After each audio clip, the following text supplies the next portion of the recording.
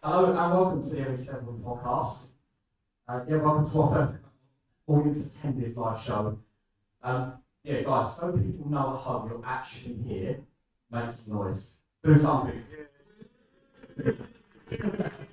I've got people here, believe it or not. As you can see, we are here at the Men's Musical Stadium and in the factory to talk about Shields for the next hour.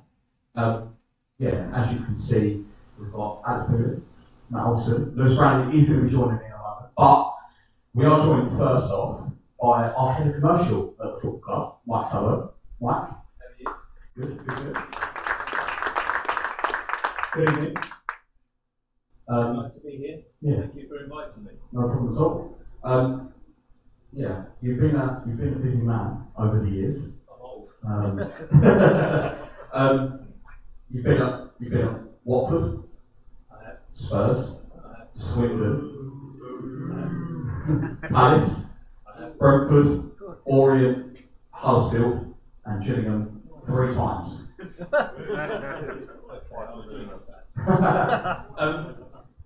us a little bit about yourself. Okay, right, I was born in Rochester at a very early age, and Gillingham were always my team. And I came here, my very first game was Gillingham versus Watford, and Gillingham had just been promoted to the 3rd division, and they won 5-2. And as a little lad, I then thought that every time you went to a Gillingham game, they were going to win 5-2. And I'm going back in, I'm showing my age now, but I'm going back in the days of Alex Farrell, Mike Burgess, Gordon Pulley, Brian Gibbs, Rodney Green, etc.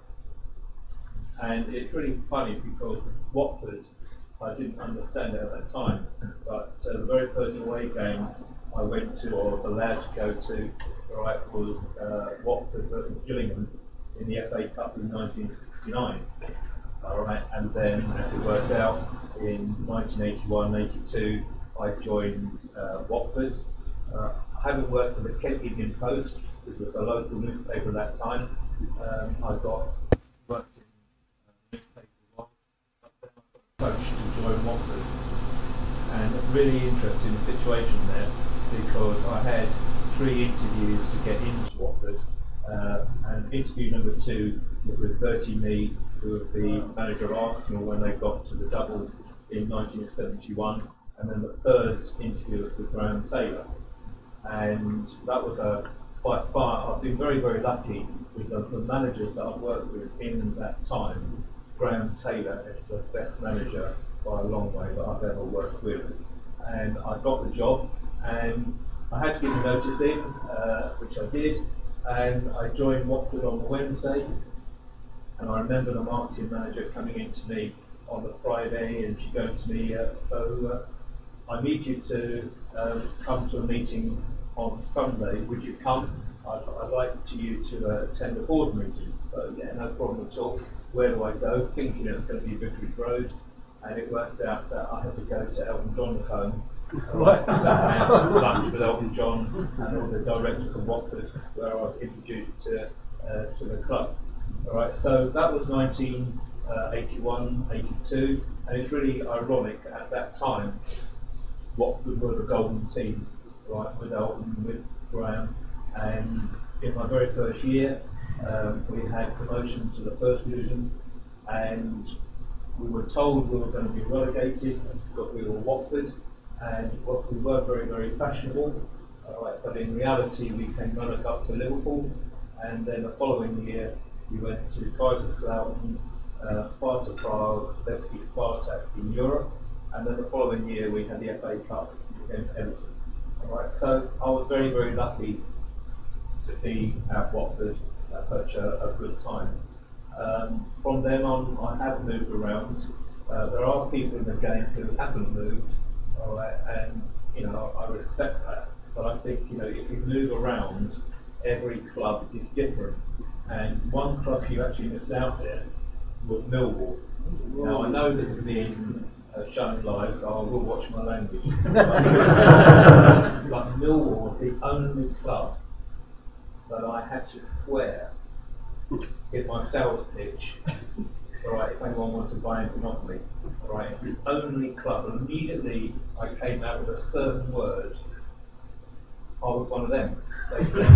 All right, so that was normal.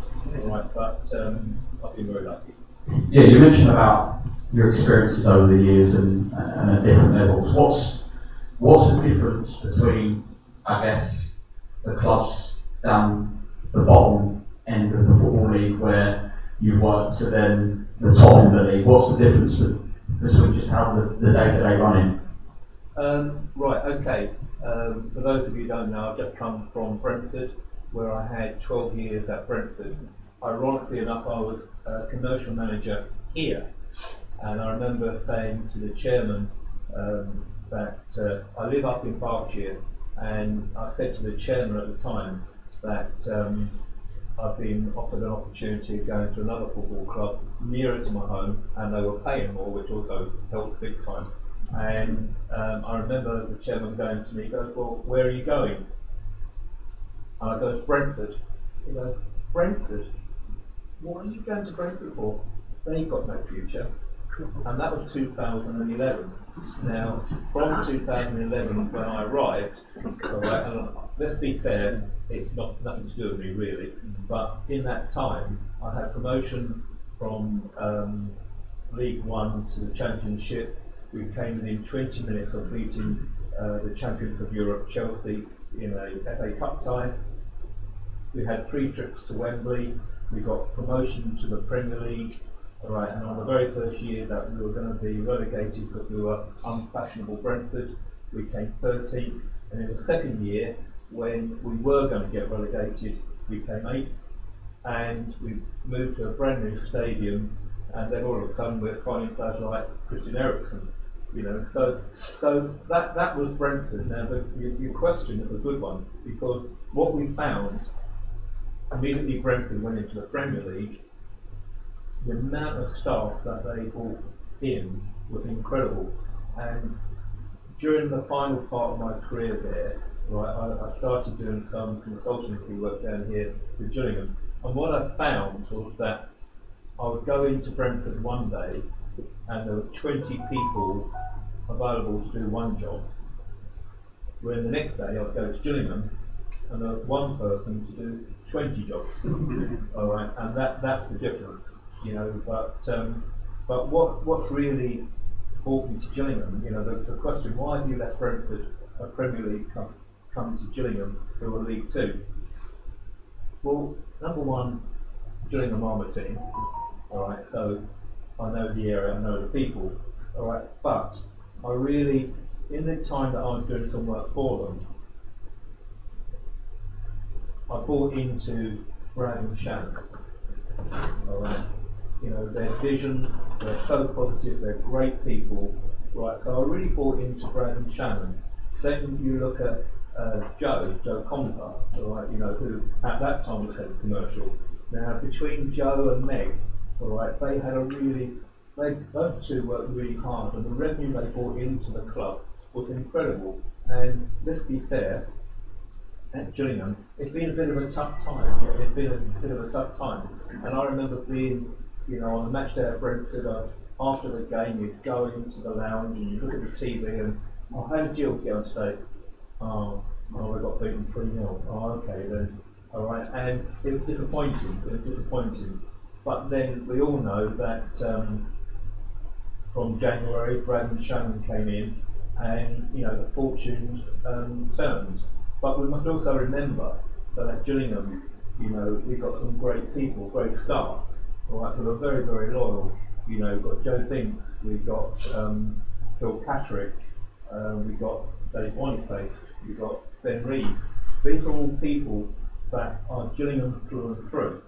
All right. So when you've got that as a kind of a foundation, and then you've got Joe, you've got Meg, you've got Brad, you've got Shannon, the ingredients are there, all right, for what I experienced at Brentford to come to Gillingham. And I'm delighted to say, sort of they brought in Brad and Shannon. They put in their hands into their pocket and they bought the brand new LED that you see on a match day. Now, that's not cheap. That's not cheap. But because of that, we've managed to bring in 72 new companies, and that gives the club a future. the money that they brought in, local companies have come in, and that gives the club a future. And it was that kind of vision from Brad, Shannon, and everyone else that I've mentioned that makes Gillingham, the future for Gillingham is great. Guys, Mike Sullivan, give him a round of applause. Thank you very much.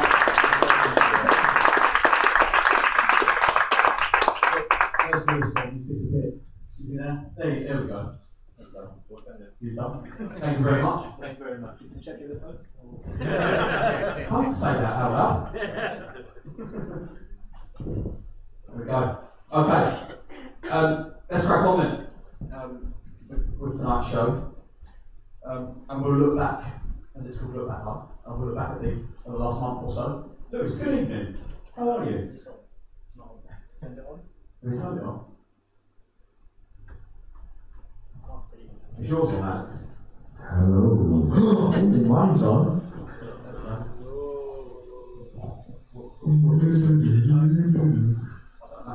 Alex, good evening. Good evening. How are you? Good mate, how are you?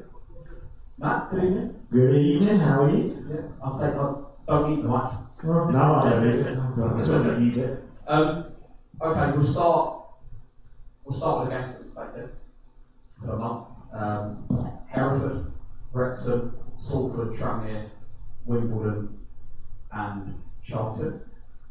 They are obviously 6 games. We won't count Fulham because it's a pointless competition. The 6 games that Steve Clements has been in charge for, 4 wins and 2 losses in that time. We'll start at the top of the month then, or in the month. Hereford, FA Cup. Actually, you went? I did do. Yeah. Tricky tie on paper can be one of those ones that you sort of think we could get dumped out here, but a professional performance.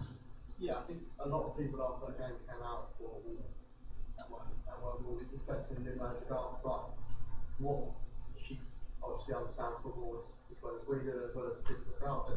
You know, that was a very special performance when we went there. Quite a big crowd, but it was massive for a club like Hereford. Did the job that we needed to do, came over and got through to the next round. So really, all we had to do, and we did it.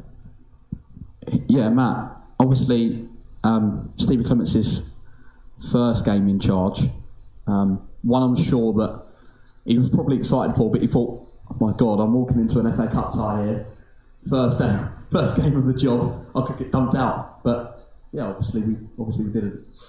Yeah, we did. I mean, obviously, on paper, it was a potential basket. Hereford are not doing too badly in their league at the moment, and look, we had to turn up, do a professional job, actually, turn up and play some decent football, and that was the only way we were going to win the game, and look, we deserved to win that game 2-0 at the end of the day, and it was an excellent performance as well. I've got to say, Jaden Clark, I thought he was absolutely excellent that day. Lewis, is your mic being picked up now? I don't know. It doesn't sound like it. This is not my gear. Everyone here that knows this is not my gear. It's all Is it working on the James. screen? Hello? Okay, is it working on the screen?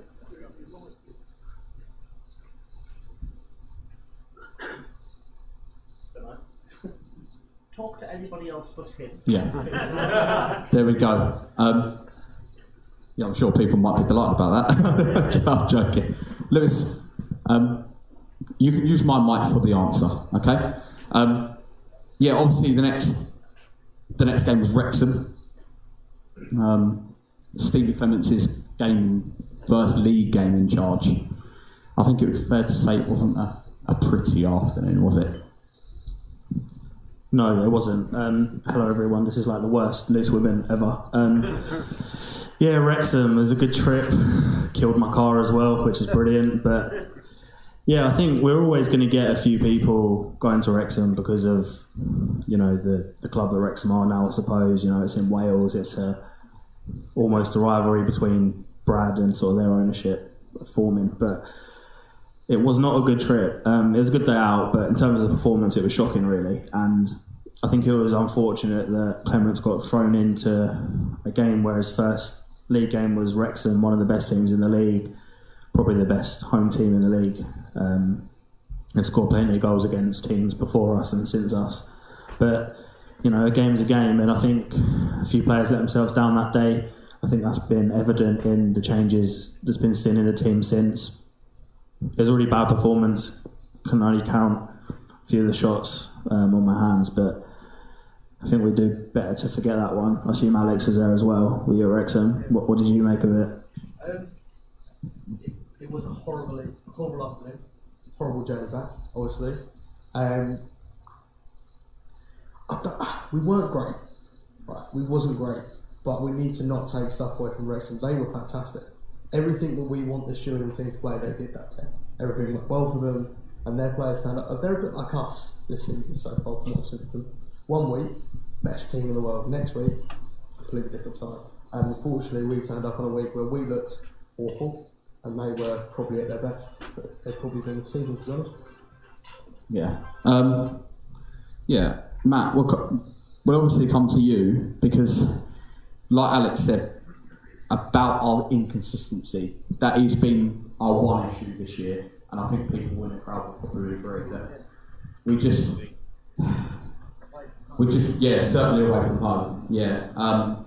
The next game that we're going to talk about is Salford, where I'm sure a lot of you guys were there against Salford, where on our day we looked like one of the best sides in the league, but we just cannot build that consistency. But the second half against Salford, we completely took them apart. Unfortunately, this Gillingham squad is a team of two. We'll turn up in the first half and then not turn up in the second half, or we won't turn up in the first half and we'll turn up in the second half. But it's been, ultimately, most of this season has been that case. You know, even at the first 3 or 4 games where we were winning like 1-0, we'd score that first goal in the first 20 minutes and then we would just sit back and defend, and in the second half, that team would then be all over us. So, look, I mean, coming up against a really strong Wrexham team, you always knew it was going to be difficult, but against Salford, we literally saw 2 different Gillingham teams that day. One team in that first half, and then a completely different team in that second half, and yet it was the same group of players on the pitch. Yeah, if I can just... Oh, we're actually working now. Yeah, I think with the Wrexham game, it wasn't necessarily the result. You know, better teams will go to that stadium and lose this season than us. I think it was just the performance, because that was the game where it was sort of first league game. Everyone's expecting, you know, players playing for the shirt, that sort of thing. Didn't happen, in my opinion. But yeah, that Salford game, I got a bit giddy after that Salford game, because I thought that was where Stephen Clements' style sort of clicked straight away. Well, that was the first time it happened. I think, you know, with the 4-3-3 that he wants to play, I know a lot of people have different opinions on whether we should play 1 or 2 up front, etc.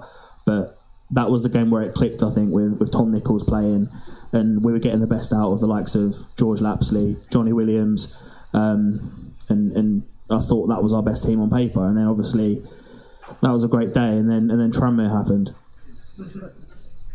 Yeah. Should we leave it there? Tranmere did happen, unfortunately. I think it's fair to say that we lost to one of the worst sides in the league and we made them look like Brazil. Yeah, Alex, we'll leave it to you because you decided being an idiot and go up. Who else went? Yeah. 2 rounds up and went to Tranmere? Yeah. Fair play. Fair play. Fair play.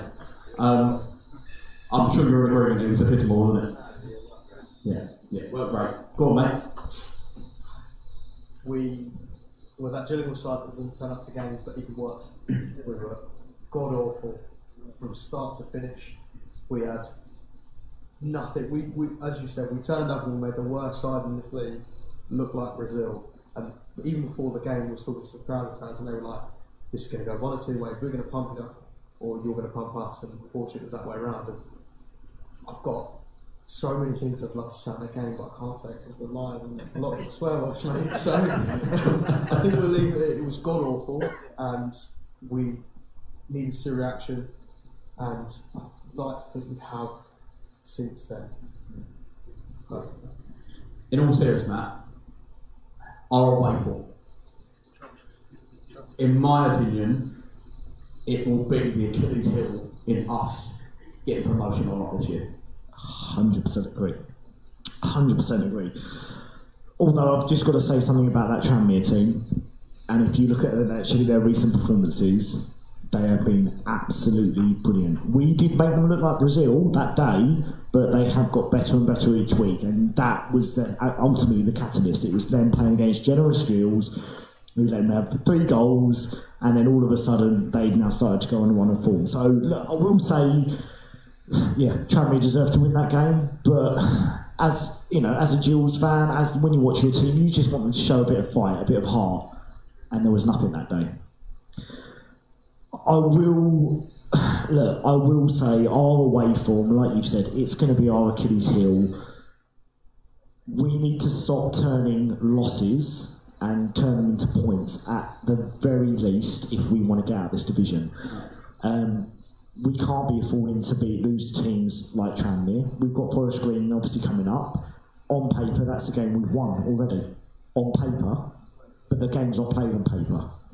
So we've got to turn up there, put in a professional performance and get 3 points. If we can do that, we'll get out of this league. If we can't, I'm sorry, but next year we'll be still in League 2. I think that's what we spoke about before, me and Owen, who, by the way, isn't here today because he's not in the country. Shout out to him. But yeah, we said that before about the sort of approach to games where we were going to games like Doncaster. This was mainly under Neil Harris, to be fair, but we were not sort of taking the game to the team. You know, we were making it a fight, and it was almost a 50-50 call on who was going to come out on top. Whereas this appointment of Stephen Clements is almost, well, it has come because we want to control games and be a bit more dominant, and you know that comes with the away form as well. Obviously, we've not seen that so far. We speak about Wrexham and Tranmere, that sort of thing. Like you say, Forest Green's coming up. We should be going to that game trying to win the game. I'm not saying we don't try and win the game. Games aren't going to be easy, but we should be going. You know, this is a quote that I got some stick for on Twitter, but we should be expecting to win that game. You know, I'm not saying we're expecting it's going to be an easy game, but you know, a team with promotion ambitions versus a team with survival ambitions, we should be expecting to win that game for where we're at. And you know, I expect 3 points, but you know the way it's been, who knows. My thing with it is away from home, and we look at the Tranmere game and the Wrexham game, and not at any given moment is there any sort of game management from our team. We've got. I just don't understand. I get we want to dominate, and I get we want to have a lot of the ball and whatever else, but there's no game management away from home. Is that an issue? Is that the fact of we're not digging in, we're controlling aspects, but then when the other team's on top, we're not then game managing those certain spells to then suck the life out of teams? It isn't. I think it's all well and good wanting to be this team that plays pretty football, dominates the football, but that's not how you get out of League 2. You get out of League 2 by going to places like Tranmere when it's wet, cold and windy, dig in, you snatch a 1-0 win. You know, you can't go into every game and think we're going to dominate possession here. We've got to have that plan B to react to when we're on the back foot, when we can actually go to a place like Tranmere or Wrexham, dig in, be defensively sound and snatch a goal or take a point home. As Matt said, we've got to start turning these losses into at least a point if we want to go up. What is that though? Because I understand what you're saying in terms of getting, you know, we went up in 2013 and that promotion campaign was built on having a solid defence, and you know, you can even think back to, you know, before we were even about some of the defenders that's played for the club. But why do you think that we have to go to places like Tranmere where we're a much better football team and we have to adapt? You know, why can't we just play our style, that sort of thing? I'm just, you know, as a question. A place to go. It's a very long trip up there. It's, you know, 6-7 hours on a coach. I know it's the night before, but you're away with your family the day before. You're travelling there, you're travelling back. It's cold, it's wet, it's windy. You know, it's Tranmere, to be fair to, it's half decent sized stadium. It's not your home stadium. You know, you don't get as many fans go to those long away days. I know we have one of the better away followings in the league, but it's the same as teams coming here. You know, you can have a Salford team come here that would dominate a game the week before at home, come here, it's the same aspect. And we also don't have the personnel or do have personnel, but not fit personnel to go to a team like Tranmere and turn up and do the dog work. You know, if we had Ollie Hawkins fit for the Tranmere game, I think we'd go there and win it, because we can change the style of play, we can go a bit longer, but Bond and Nichols don't fit that. I think that's more it, it's the personnel to play that sort of style. We can't play every week, turning up and be a Barcelona because we're not legitimate. Matt, I'll put the next game to you then. Wimbledon, we say about scraping it out. Yeah, the Wimbledon performance, you can put it as scraping out, or you can put it as, I don't know, in all honesty, 2 poor sides? I don't know, in all honesty. What was it? There was one decent striker on the pitch, and I hope we sign him in... Conor Masterson? No, there was one decent striker on the pitch who I hope we sign in January. Al Hamadi. No? Nobody else? Okay, just me. Look, you're right, it was 2 poor sides, but here's the thing about League 2 this year. Forest Green, I think, have beaten... They beat Notts County, Forest Green. I think Colchester have beaten Wrexham. This league is all up and down. Every game, you could see prime Wimbledon last week, and then come to Gillingham, and they're the worst team in the world. You know, we weren't that good either, but this is the thing. This league this year is so up and down, it is so hard to call. There's, you know, I do another podcast, I asked a question on it. You know, for instance, could Notts County realistically get promoted by outscoring every other team? No, their defence has been that poor. I've got a feeling they won't go up because of their defence. Here's the thing, our defence this year has been absolutely excellent. We just can't score. Yeah. But what's the key thing that I've said on our podcasts? Defences will win you championships, yet goal scorers will just win you games. Or was it Gillingham 7 Man United now? Yeah, well, that's going to happen anyway when we play them in the next round. Because just so you know, I'll tell you right now, Sheffield United, 2-0 winners, guaranteed. Put your bets on right now, and then buy me a pint afterwards. Sure. All right. Jesus. Talking of 2-0 winners, we beat Cheltenham on Saturday, where again, Alfie May who?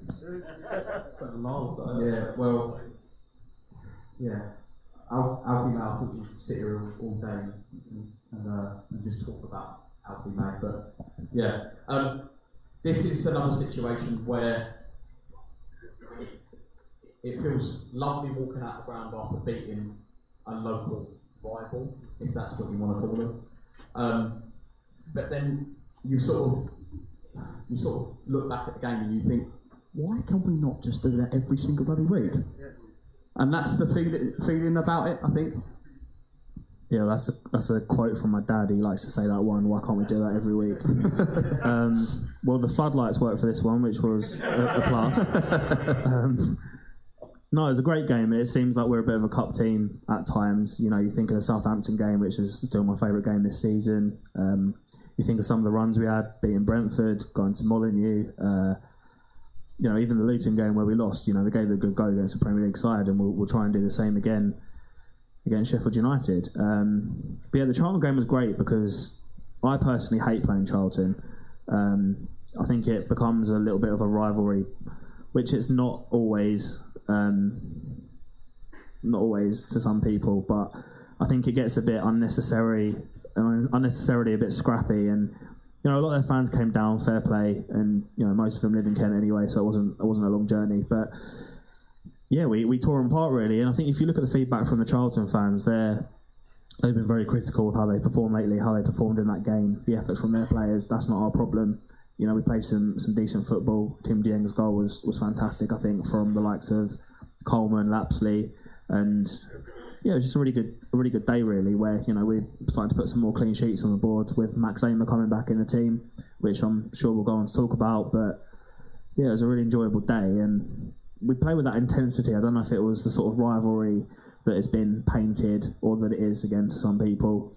Whether it was the fact it was a cup game, you know, the FA Cup, what's on the line, big crowd, that sort of thing. But the players seemed to be up for it, and the intensity was there. I'm not saying it's not there in league games, but maybe it's a mentality thing where they're more up for games like that, which is a natural thing. There's no criticism of the players, but you know, it'd be nice to have that sort of approach in every game, because I think, you know, people who went to Wrexham, if you compare the intensity there to the Charlton game, it's like night and day, and it'd just be nice to have that every week, I suppose. Well, someone that was up for it was certainly Mr. Macaulay Bond, wasn't he? The old little cup of the year. That was nice. It was indeed. That was lovely, and it was a lovely moment for us, but for him, even better. you could see how much he enjoyed doing that. They gave him so much stick. From the minute he walked out the tunnel, I had a friend who was unfortunately a Charlton fan. I do feel sorry for him. As they walked out the tunnel, they started straight from the off. And it was such a big moment for him and a big moment in the game. But I think he needs more performances like that one. Just because it's Charlton and just because it's your old team, you can't just turn up for that game. He needs more performances like that, which at the moment seem to be a bit few and far between for him. Can I just actually add that there's one thing that we've all completely forgot to address here. Stephen Clement's got his tactics spot on that day. Absolutely spot on. Yeah, I think Clements has been going a bit more direct recently, isn't he? I think, this is his first job as a head coach and he's learning on the job, I'm sure. I'm sure he has ambitions to sort of go all the way. I'm not saying Gillingham are a stepping stone, but, he's learning early on in his managerial career. And when he first came in, it seemed as if we were trying to play like Barcelona. And I think it was that Wimbledon game where we suddenly started going a bit direct. And, even if Tom Nichols is playing up front, you've got people like Tim Dieng that can win headers, and it protects your defence a little bit as well when you've got people like Max Amer coming into the team who aren't necessarily the best on the ball, whereas Shadogi is quite comfortable, obviously the person he's replaced. But, he has adapted a little bit where he's prepared to go a bit more direct at times, which I think has really helped us. Yeah, okay. Yeah, fair enough. Well, let's move on to the talking points of tonight.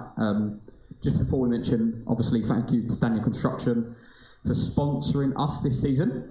Specialist services, commercial and domestic contracts for groundworks, hard landscaping, including paving, edging, modular and bonding services. You can find them at danielconstruction.com, and massive thank you to Laura, their owner, for sponsoring us this year. Okay, on to our talking points of tonight then. Obviously, the opening of the new club shop. Looks lovely. It's very nice. It's very nice. And Mum's in the crowd. I hope you go and visit there for Christmas. Thank you very much. No, it is very nice, and it's a massive thing for the club. We've gone without a club shop for so long, and one that's probably up to the standard for so long. So it's a really nice, underestimated investment from the club. You look from an outsider's point of view, they think, it's only a new club shop, but that's massive.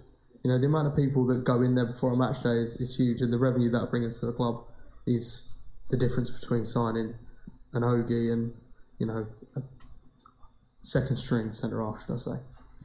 Mm-hmm. Yeah, Matt, Alex obviously mentions about the importance of the club shop. I think it's fair to say that our club shop, the old club shop, was just not pretty, in fair to say. It was old, it was just, not a great sight. But the new one, what a fantastic job Meg, the commercial team, and everyone at the football club has done with that shop. It's really nice actually when you go in there, it feels really fresh. One of the things I actually do like is the amount of space that they've got, so they can actually rearrange stuff, move stuff in, get new stock, different stock in. Look, we're at the very start of that club shop's journey. I know it's just opened, it's only going to grow and get better and better and better. And look, the more we go in there and spend our money in there, as Alex has said, the more we can then go and spend on an OG or get a Masterson or whoever it is, we can then be able to sign those players. By having that little club shop down there that was only open on match days, the club was losing out on hundreds and hundreds of thousands of pounds worth of revenue. So to be able to actually having it open, 9 till 5 every day and then open on match days? Yeah. Perfect. And you know what I used to love when I was a little kid?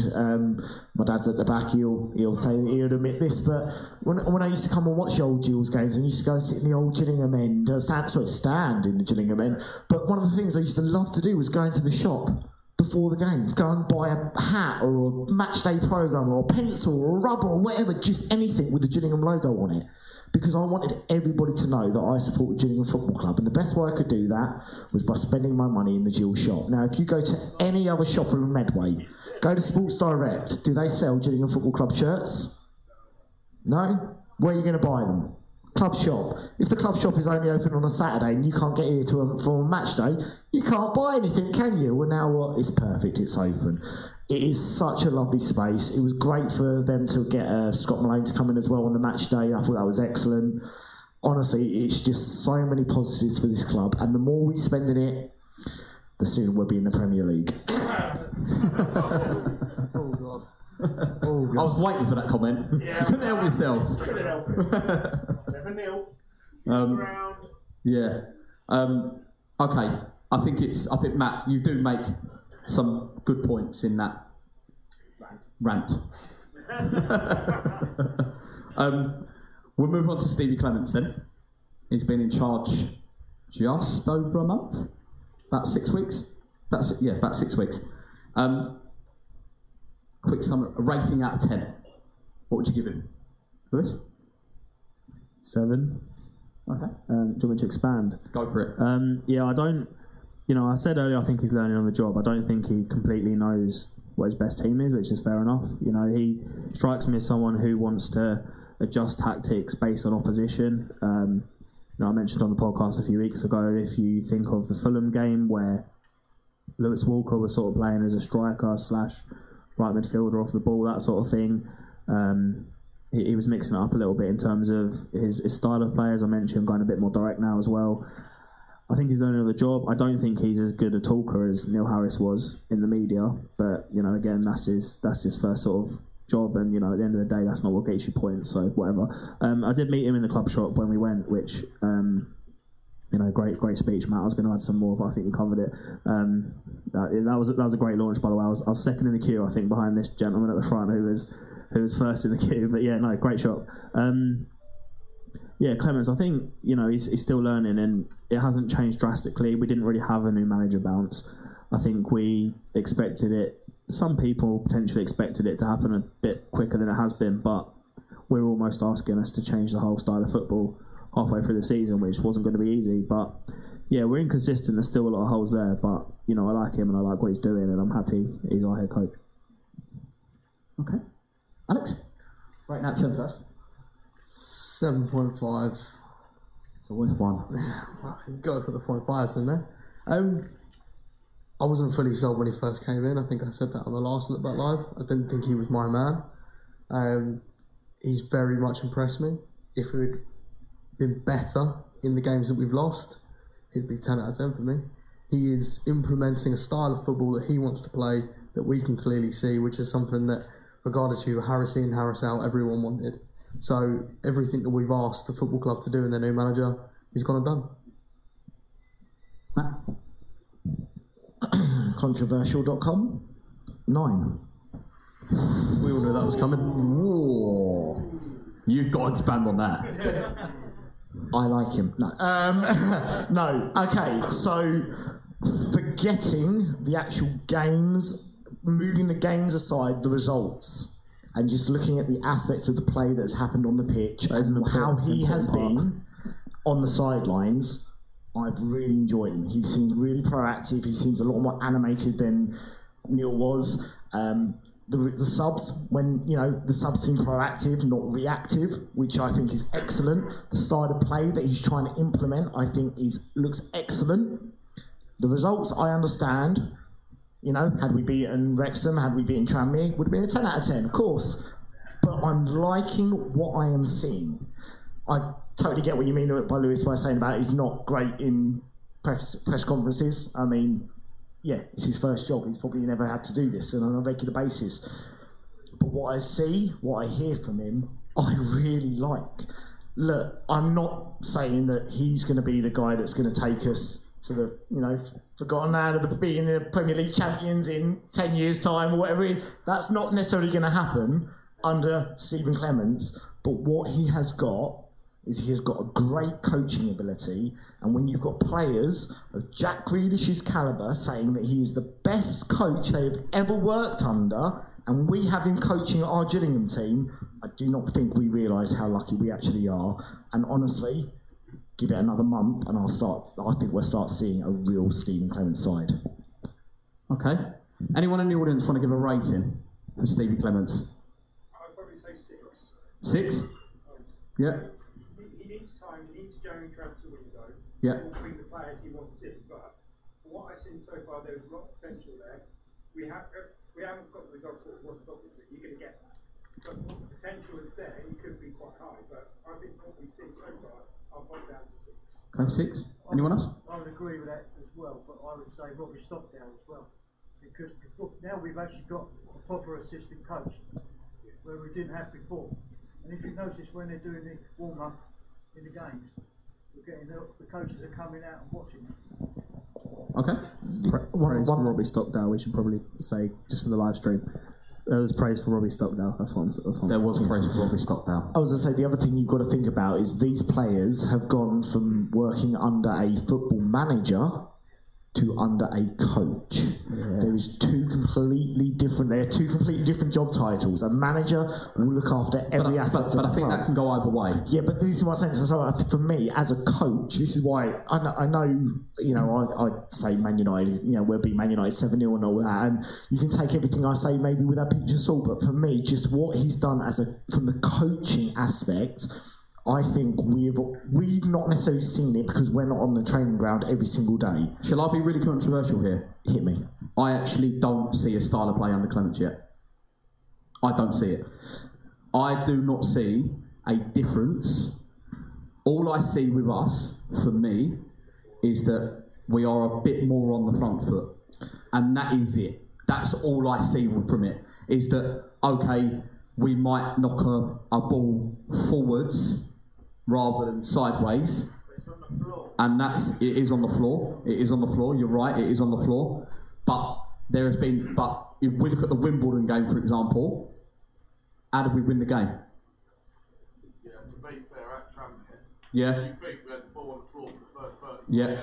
70%. And did nothing with it. So I think, the style. People mention about the style of play, but then Clements said about on Kent Online, I think he said it a couple of weeks ago. He then said, "It doesn't matter. I just want to win games of football." So, what to me, what is the style of play? So for me, it's that final third. It's that movement in that final third. If you take it back to who was the last home game against? Salford, Wimbledon, last home game, yeah. So there was a couple of moments when they were coming towards the Rainham end where previously, at the start of the season, you would not get any crosses in the box. You wouldn't get anything like that. You'd get nobody running into the box to try and anticipate a cross coming in. It would be tippy tappy. Let's try and walk the ball into the back of the net. And against Wimbledon, we've gone from being literally the lowest crossers of balls into the league.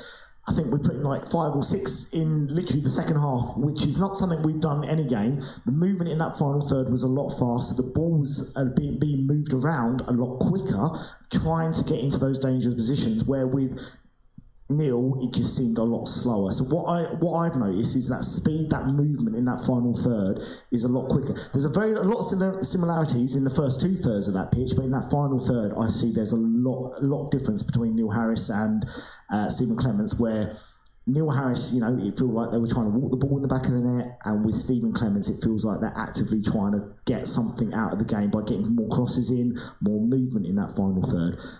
Look, that's my opinion. Somebody else might see something completely different. I just feel that there is a change. But look, like everyone says, Rome was not built in a day. We've had, we had a week's gap. We've had this week off, against Barrow. So let's hope he's had 2 weeks now on that training pitch, that we can actually start to see, against Bradford on Saturday coming up, we can actually start to see really what Clements Ball is all about. I think there's a misconception with this word style of play. We're in League 2. We're not going to have a Man City style of play where they go everywhere and play this same football. As he said, he wants to win games of football. Now, what we have seen, and I've spouted this in podcast videos and everywhere I can possibly spout it, and Matt's on the right lines here in the terms of a lot of our football under Harris, and we all moaned about it, was played in our defensive third or the midfield third. A lot more of the ball at the weekend and in games that we're seeing under Clements is played in that final third. It's getting on the front foot, trying to hurt teams rather than going back all the time, playing in that.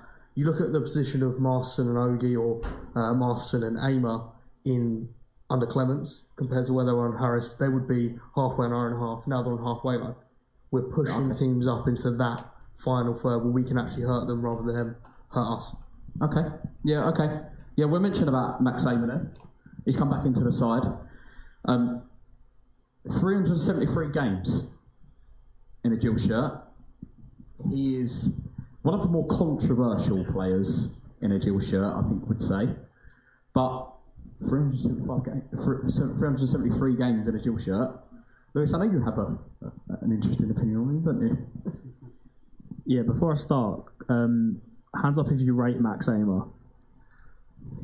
Alright, so... One, two, keep your hands up. 1, 2, 3, 4, 5, 6, 7. Yeah, so probably... Goals conceded. Yeah. Okay. Yeah. Over the last 18 months. Goals conceded when Masterson and Amer are at the back. Compared to Masterson and Ogi's not enough. Yeah. What's the question? Can OG and Masterson play next to each other? Can Ogie and Masterson play next to each other? No. Yeah, so I've been one of the biggest critics of Amer throughout the years, and when he left for Bristol Rovers, I thought we'd got rid of him, and then he came back. And when Clemens took over, I thought he was gone, and he came back. So, fair play to him. I'm not his biggest fan, but like the guy says over there, the results don't lie. The start of the season with the clean sheets when he was playing with Ogie, and now the clean sheets when he's come back into the team. For me, individually, Masterson and Ogie are probably two of the best. Yeah, two of the best centre-halves in the league. But playing together, I think they've struggled a little bit. So, since Max Amer, throughout his Gillingham career, when he's been partnered with a decent centre-half, he's had good record. Zakawani, Jack Tucker's first year, John Egan. Shalaja? No. And then, now with Masterson as well, we saw it last year, OG at the start of the year. So it's a really weird one where, he's not as comfortable on the ball, but he's been one of the best players under Clemens, even though he's only come in the last few games, because, especially I forget if it's Wimbledon or Charlton, but I thought he was good in both. But one of them, I thought he was by far the best player on the pitch, and he's not my favourite player, and I think if we want to move forward, you probably do need someone... maybe in possession is more important these days. But in terms of, we spoke earlier about having a good defence to try and succeed, the stats don't lie in terms of how well he does when he's in the team. And, that's harsh on OG, who has been one of our best players this season. But Amer and Masterson, I think, is probably our best pairing right now. And, maybe that does have something to do with the slight change in approach in not, style of play, sorry Alex, but going a bit more direct at times. Because Amer's not great on the ball, but in terms of defending, you can't argue with it, and that's a good base. Okay. Yeah, you can actually applaud Lewis. I know. Okay. Let's move it on then. You've all got your players of the month. I hope you have. Alex is sitting there going, I don't know how. Come to me last. Yeah, okay. Matt, go on in. England's number 1. Jack Turner. Really? Cool. Against Tranmere, it could have been 4 or 5. He pulled off a couple of really good saves. I think against Wimbledon, he pulled off a couple of good saves. I generally think he's probably been, for me, one of our players of the season. Yeah. People agree with that. Fair enough, Lewis. So I'm torn between two. I'm not going to say the other one because I think one of you guys might say him, but I'm going to go for Ethan Coleman. Get in. But I think he's come on absolute leaps and bounds since he signed in January, where he, people thought he was potentially, he wasn't even making squads, was he? And now, he's probably our most important player. When he went off injured against Charlton, I think people were worried. It's good to have the likes of Dieng back and can play in a pivot with Jeffries or whatever. But yeah, Coleman, in terms of his ball winning ability, he's come close to scoring. Alex, I know you're at Crewe. We had so many chances at Crewe. He's not scored yet. I don't know if it's biased because he's my favourite player, but I think he's just had a really solid game for a long time, and I think he'll go on to play a lot higher than he is at the minute. Well, I was Coleman, so yeah, good. Cool. That was mine until he said it. Brilliant. I mean, every part of me wants to say Robin McKenzie, but I can't. He's only played one game. Both are great shouts for me, and this is going to be controversial because he only really played towards the end of it. Because I can't pick Ethan Coleman, would be Max Amer. The change we've seen in the team since he come in, he deserves that accolade. Can I just say then, so with Max Amer and Connor, I mean, obviously at the moment, those two from last season, they worked wonders last season, got us out of the trouble that we were in. But do you think potentially Coleman and OG could work together, or do you think Amer and OG could work together, or do you think Amer and Marston are the better combination out of those two? I think you can have either two. So I think the consistent one you need in there is Aimer. What he does so well, which everyone seems to miss, is the dirty work and the covering of when Ogie wants to go forward or Marston wants to go forward. They both want to do it. You can't have both friends do that. You need a partnership, not two people wanting to bomb forward. He is the reason that Marston looks so good. And if he was next to Ogie, it'd be the reason that Ogie looks so good. They can't work together, but either one of them next to Aimer would work. So I've just got to ask you one question. A back three then of them three. Yeah, that works. You would go with it with Aimer in the middle. As long as Max Aimer's alongside one or both of them, that would work 100%. Okay, I think back three is our best system. I generally do as well. Yeah, I think three of them. Need a front two. Yeah. How did we get into position where Max Aimer's our most important defender? The thing is, the thing with that Max Aimer is everyone finds it so easy to pick him as the scapegoat because he has had a couple of bad games in the past. So it's more than that. So we have a bad game and just say it was Conor Marston that had let the player walk past him and score the goal. Everyone's going to turn around and still blame Aimer just because he's the easy scapegoat. But he has, Alex is right, in the last few games he has probably been one of our best players. Okay. Thank you. Right, guys, thank you for writing down your questions. Okay. We'll put it to the panel. He's had enough. Alex, See you later, Matt. should we sign Conor Mahoney as a permanent player for the Gills? Is that actually a question? Yeah. 100%. I think everyone should agree with that, surely. Thank you. He is by far and away too good for this league. He is, I'd say, and this is questionable, on his day, the best player in this league going forward. Yeah. Without question. Would you sign in January or wait till the end of the season? Wait till the end of the season.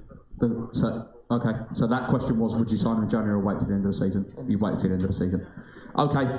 Do you think he'll go to Cambridge because of Neil Harris? There's not a, I don't think there's, I think he can't play for more than, can't play for more than two. More than two, yeah. And I think he might have played for Huddersfield in the League Cup, didn't he? Yeah. So he actually can't go to Cambridge. With the hype at the start of the season and more season ticket sales, what's the minimum league position that will keep the new fans and current fans happy? Be happy. I think we've got to have playoffs. Top 10, shout over there. Is that more like a season of progress sort of thing, or? So yeah, well. Yeah, well, top 10 seems to be a popular vote in the audience, but yeah, I'd say playoffs because I was very optimistic. I don't know about in terms of bringing fans back and stuff. I don't know if that's, once you're in, right? That seems to be the way. We've all had some bad times supporting Gills, but yeah, hopefully they're just enjoying it. I think the matchday experience has been loads better in the last year since the takeover, which we're coming up to a year now since the takeover. Yeah. And yeah, I think that's just more enjoyable for people getting into football. And yeah, in terms of stuff on the pitch, it'd be nice to have a little playoff run, and I think that was the request. But yeah, I don't think we expected to have to change the manager, that sort of thing. So maybe top 10 would suit. It seems to suit a few fans. Okay, Alex.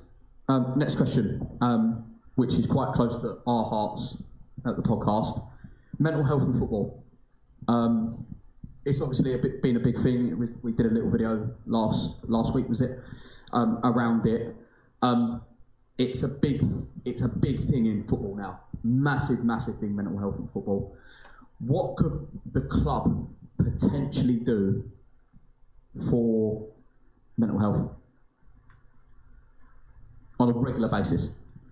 There isn't a lot that the club can. Do you mean for a player or for a fan? I think for the players, for the fans, for anyone really, I think. For the players, it's quite easy. They just need to offer the helping hand that a player needs. For fans, it's a little bit harder because there is quite a few of us and they can't individually pick out a fan. I think all of us on here have had our struggles. I say very often that this football club has saved my life many times, which is tough for me to say, especially in front of my mum. But The only thing I will say is they could do more advertising for it. So on the boards during games, before games, and just promoting those conversations among fans. We are very good at it, but it's just that's all you can do really, is promoting that, having those hard conversations with the people around you and the fans around you. Lewis, I know we've had our talks and things like that about mental health, and I know that you're a real advocate for it and things like that, and you've had your previous struggles. Yeah, say your sort of bit and part on it. Yeah, I think a lot of people, football traditionally, I suppose, happened on a Saturday afternoon because people had it as an escape, whether that was from your life or whether that was from work, where you'd work all week and then go to the football on the weekend, that sort of thing. And I suppose that still happens for a lot of people. Obviously, people don't just work in the week now, but, football is an escape.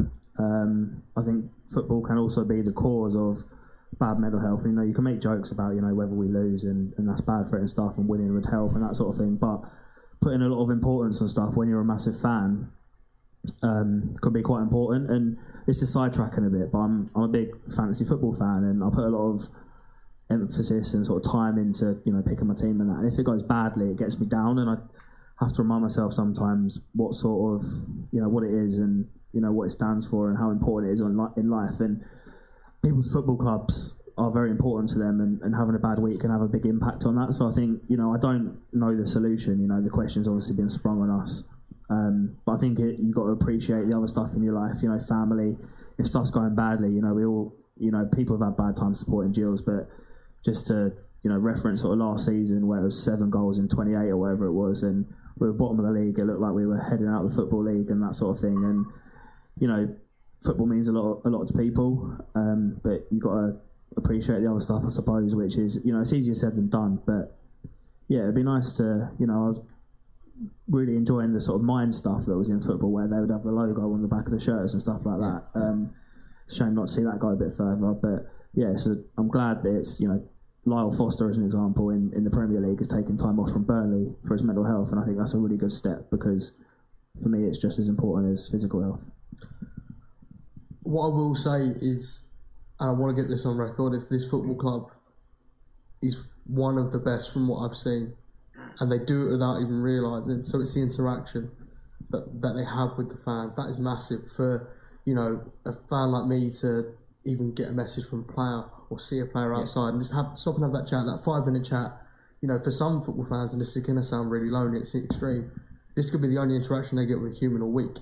And for that to be one of the players that you go and pay to watch every weekend, the players are fantastic at it. Brad and Sharon are fantastic at it. So, round of applause for the club for that, please.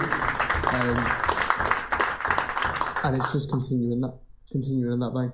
What I will say is, we are lucky. We are in a position where we have a platform to voice our opinions, allow you guys to voice your opinions, and this is sort of the perfect opportunity to say what we're going to be doing as a podcast. So what we're going to be doing in 2024 is that we are going to be doing one podcast a month, where it is a mental health podcast, basically. And any Gills fan can come onto that mental health podcast. We'll let you know details. We'll let you know how we're going to do it. It's sort of early ideas that I've come up with, Owen, but it will be either filmed or just audio. Any Gills fan can come to us, and we are not going to speak about Gills. We are just going to speak about everyday life. We've got a platform here, so why not use it? Why not use it for people?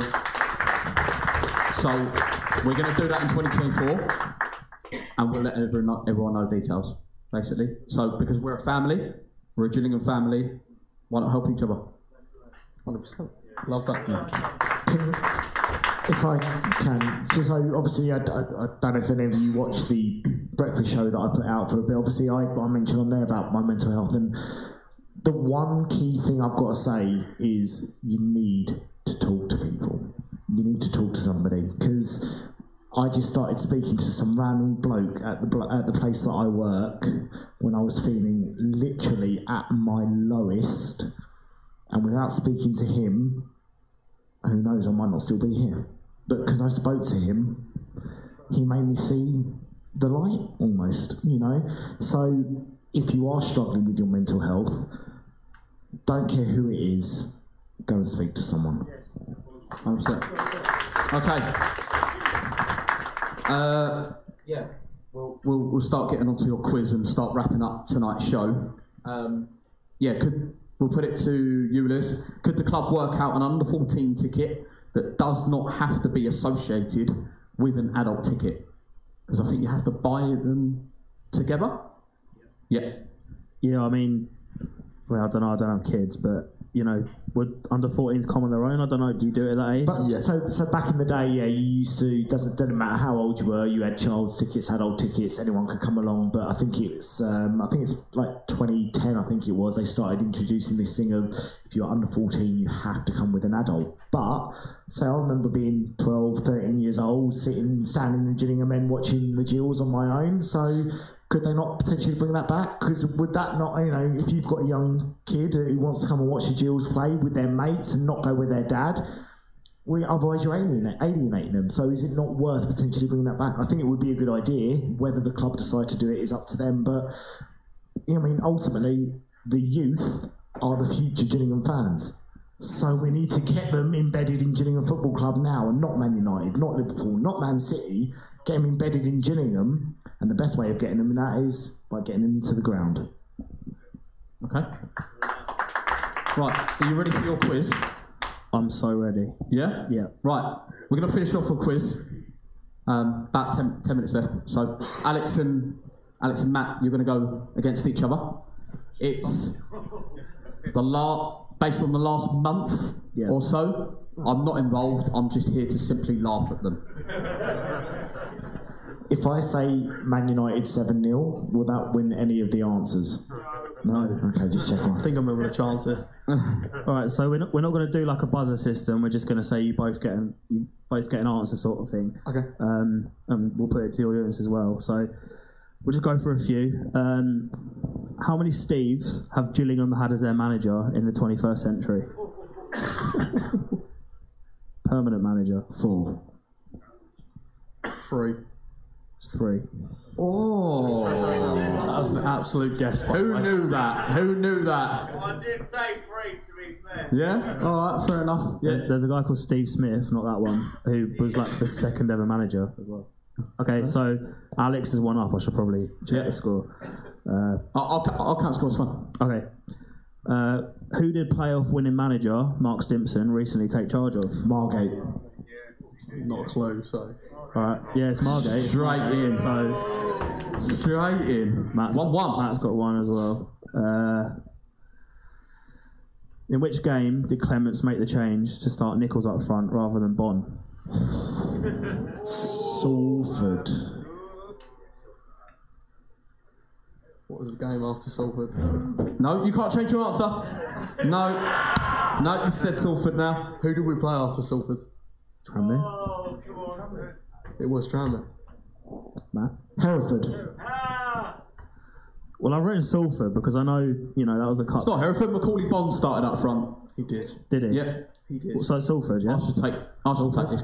Everyone happy with Salford? Yeah. Well, technically I said Salford first, so I'm just saying. Technically, I'm just saying. Also want to change his And normally they No take points. the first answer on any quiz, so... No. Okay. No points.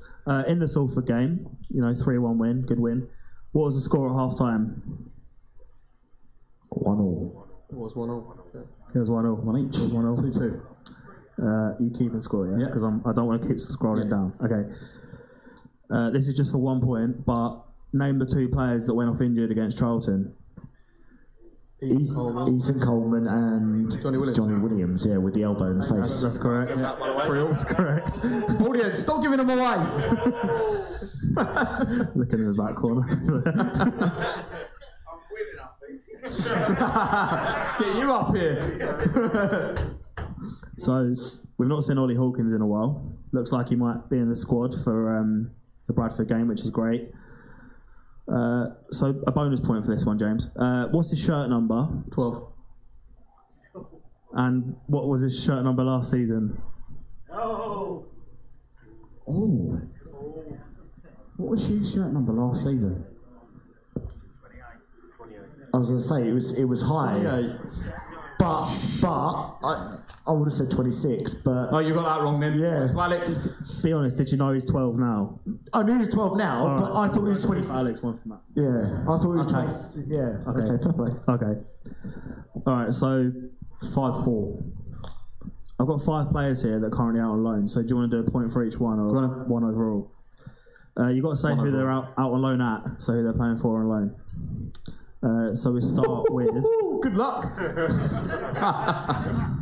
Sam Gale. Chatham. Do you know Matt? It's not Chatham, but it is a Kent team, and I've got a feeling Folkestone. Folkestone? Go on, James. Hastings. It's Hastings. Where is... Wait, so they no points, yeah? No. Josh Chambers. Worthing. What you going for, Matt? Oh, no. I'll say it's not Worthing, but... No. Welling United. Welling, thank you. No, Matt's not getting the point. There's no point for that. The audience helped him. Alex Giles. He's just signed for. Chatham. Okay. So. Alex don't know, so I'll give that to Matt. Okay, Joe Bode then. Anyone know this? I was going to say it's Averley, is it? didn't know that. No, it's, No, I was going to say Maidstone, but I don't think I recall, so give the points to young gentleman. Yeah, you got the point. Yeah, well, but, yeah. Matt gets the point. Well done, Matt. Finally, Ike Orgy. Welling.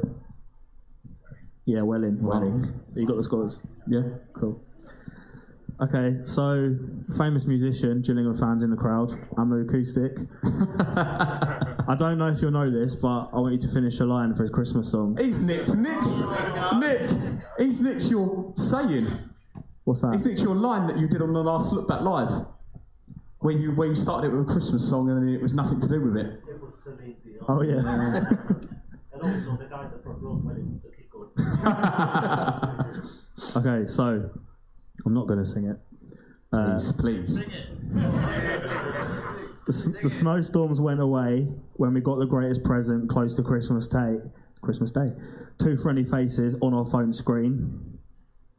We don't know unless you sing it. I'm not singing it, mate. You have to give up. Who wants to sing it?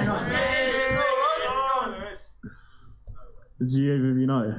Not a clue, mate. Say the last line again, because I did hear it the other day. 2 friendly faces on our phone screen.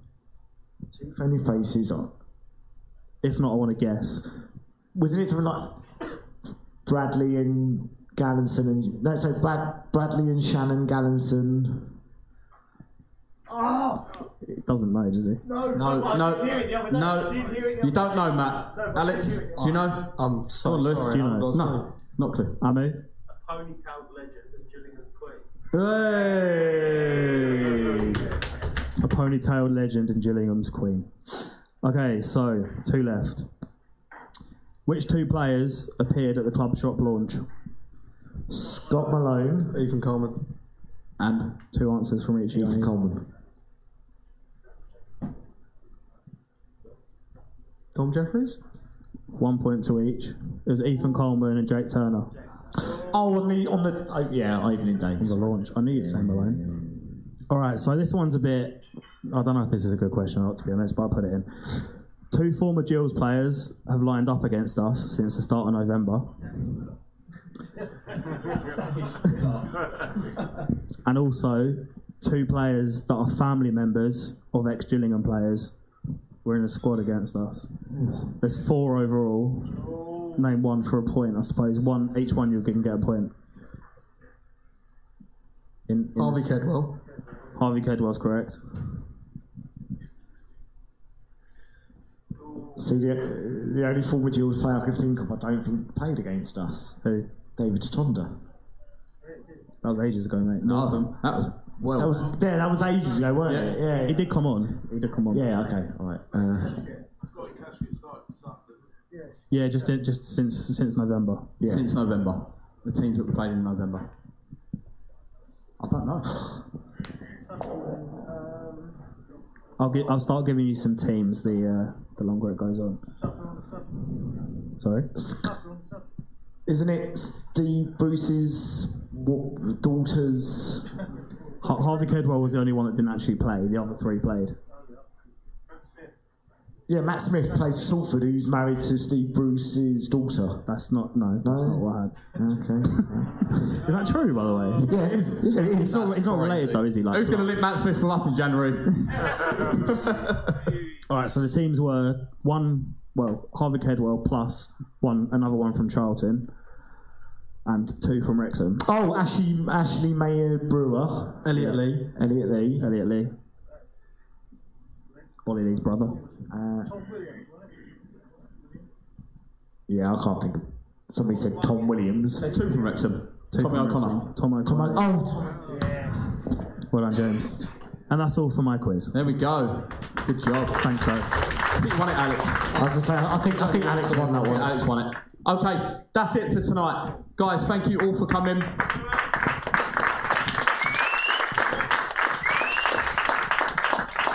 Yeah, hope you really enjoyed it. Appreciate you attending. Yeah, we've got plenty of content planned in the new year. We've got a couple of special interviews lined up in 2024, so stay tuned for that. Our standard podcasts. Get Steve Bruce. Oh, definitely not. No way. No, there we go. We will look to do one of these again at the end of the season. So, yeah, thanks for all coming, guys. Thank you very much. Good night.